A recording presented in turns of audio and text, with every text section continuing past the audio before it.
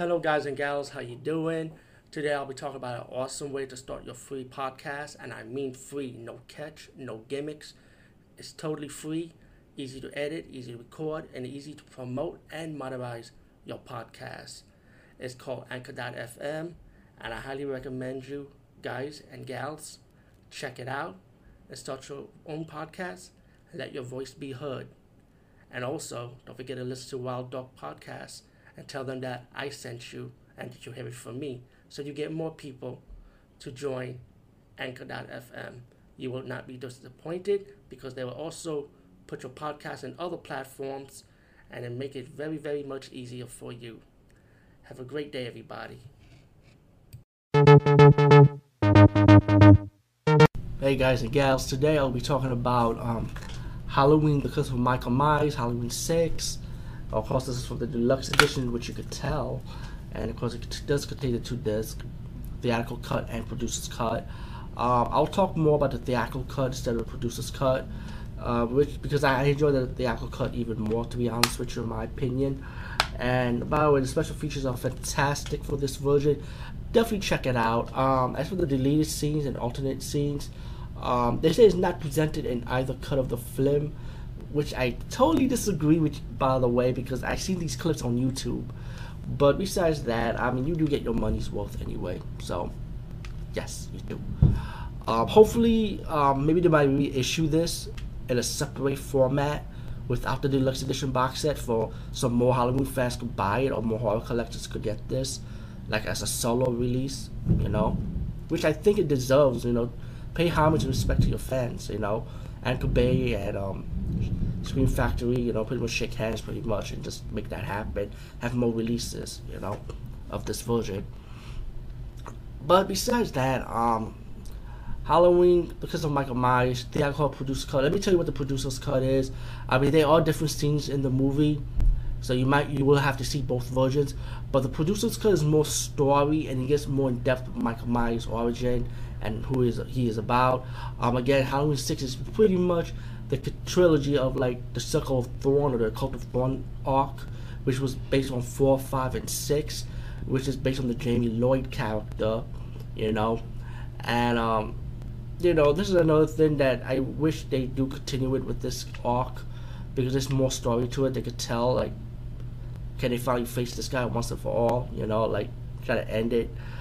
And but that's another talk, another story. Actually, I did the talk for this, but I call it the Jamie Lloyd arc instead of the Cult of Thorn or Circle of Thorn arc. That's how I took it as growing up. I took it as the Jamie Lloyd arc. And in Halloween 6, it's pretty much a continuation of Part 5. This time you got Jamie Lloyd's character all grown up, but the character's not played by Danielle Harris.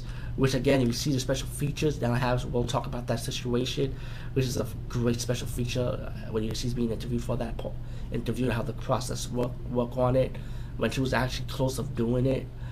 But let's just put it like this: when you shit on a character, then you kind of feel kind of disrespectful, which I kind of agree with Danielle Harris on it. But again, like I say, check the commentary, interviews on this stuff. And besides that, pretty much Jamie Lloyd's character all grown up. She's like underneath a mental hospital. You got these cult members. She gave birth to a baby boy, and then Michael Myers is going after her, and a doctor that helped out trying to escape with the baby.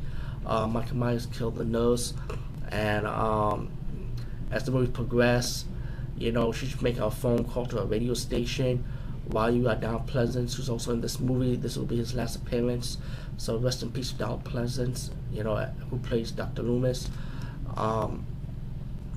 They was listening to this radio call.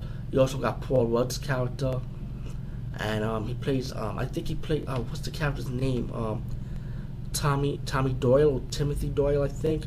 If I'm correct, I think that was the young boy that was in Halloween Part 1, and he's all grown up. And Paul Rudd plays that character. If I'm wrong, I apologize. But yeah, I think that's him. And he's also he's gonna be the hero of this movie, who plays this he's the character who grew up who survived against the Michael Myers killing. And let me fast forward. Let me just go back again to fast forward a little bit from the beginning part of it, Michael Myers finally kills Jamie Lloyd's character. Finally kills Jamie Lloyd, excuse me, and now he needs to go after the baby, and he found out that the baby's not with her. It's pretty much she hid the baby. As you got new cast of characters now, you got Paul Rudd's character, and you got this young girl who's living right across the street with her brother, And as the movie progressed, Paul Rudd's character found the baby because he kind of tracked Jamie Lloyd's phone call, and he kind of like backtracked. And he found the baby, and he realized who the baby was. Pretty much the Michael Myers bloodline, the last of the bloodline from his family. That he knows the baby's gonna get killed, so Paul Rudd's character is gonna protect the baby. And then as the movie progressed, you got Dr. Loomis going out trying to find trying to find Michael Myers. You got the girl and her little brother. Paul Rudd started explaining more about the situation, about that Michael Myers is still around. You can't go back to the house, because that's where the destroyed home is, pretty much, and don't come back to the house, because whoever stays in the house, Michael Myers is gonna kill these people, pretty much. And as the movie progressed, to fast forward it, you find out that the Cult of Thorn is actually run by the director of the hospital. If you see 4 and 5, you see like this guy in a black coat jacket. It's actually him all this time. He was the leader of this operation that they worship like an evil being with no conscience, and Michael Myers is that essence. And as the situation progressed, Dr. Loomis and Paul Rudd's character come face to face with the Cult of Thorn. They took the baby, they took the girl and the brother away too, and they pretty much want to once Michael Myers killed the kid, pretty much, or the sacrifice, the curse is gonna be passed on to another child, which was gonna be the girl's younger little brother, pretty much. And it's pretty much that Michael Myers is killing all the doctor, and just the theatrical cut version I'm talking about, in the hospital scene. And Paul Rudd's character and the girl and the baby and the little boy have to run away from Michael Myers in the hospital. Dr. Loomis helped them out. Once they get into the end of the, I think in the basement, like in the medical room, they start fighting Michael Myers with fire extinguisher. They start hitting him with pipes, because Michael Myers was trying to go after the baby, And then once Michael Myers got defeated, they kind of survive, the ordeal. And you get a scene that's cut out. Of course, when you see the producer's cut, it's going to tell you more. And the difference with the producer's cut and the theatrical cut is that the theatrical cut ending, how they faced Michael Myers, was more action-packed. Was a little bit more action to it, while the producer's cut, they use like a ritual, like a prophecy ritual type of thing to stop Michael Myers, and it kind of ended out like that. But again, like I said, you have to see both versions to understand it. But all in all, Halloween: The Curse of Michael Myers, Halloween 6.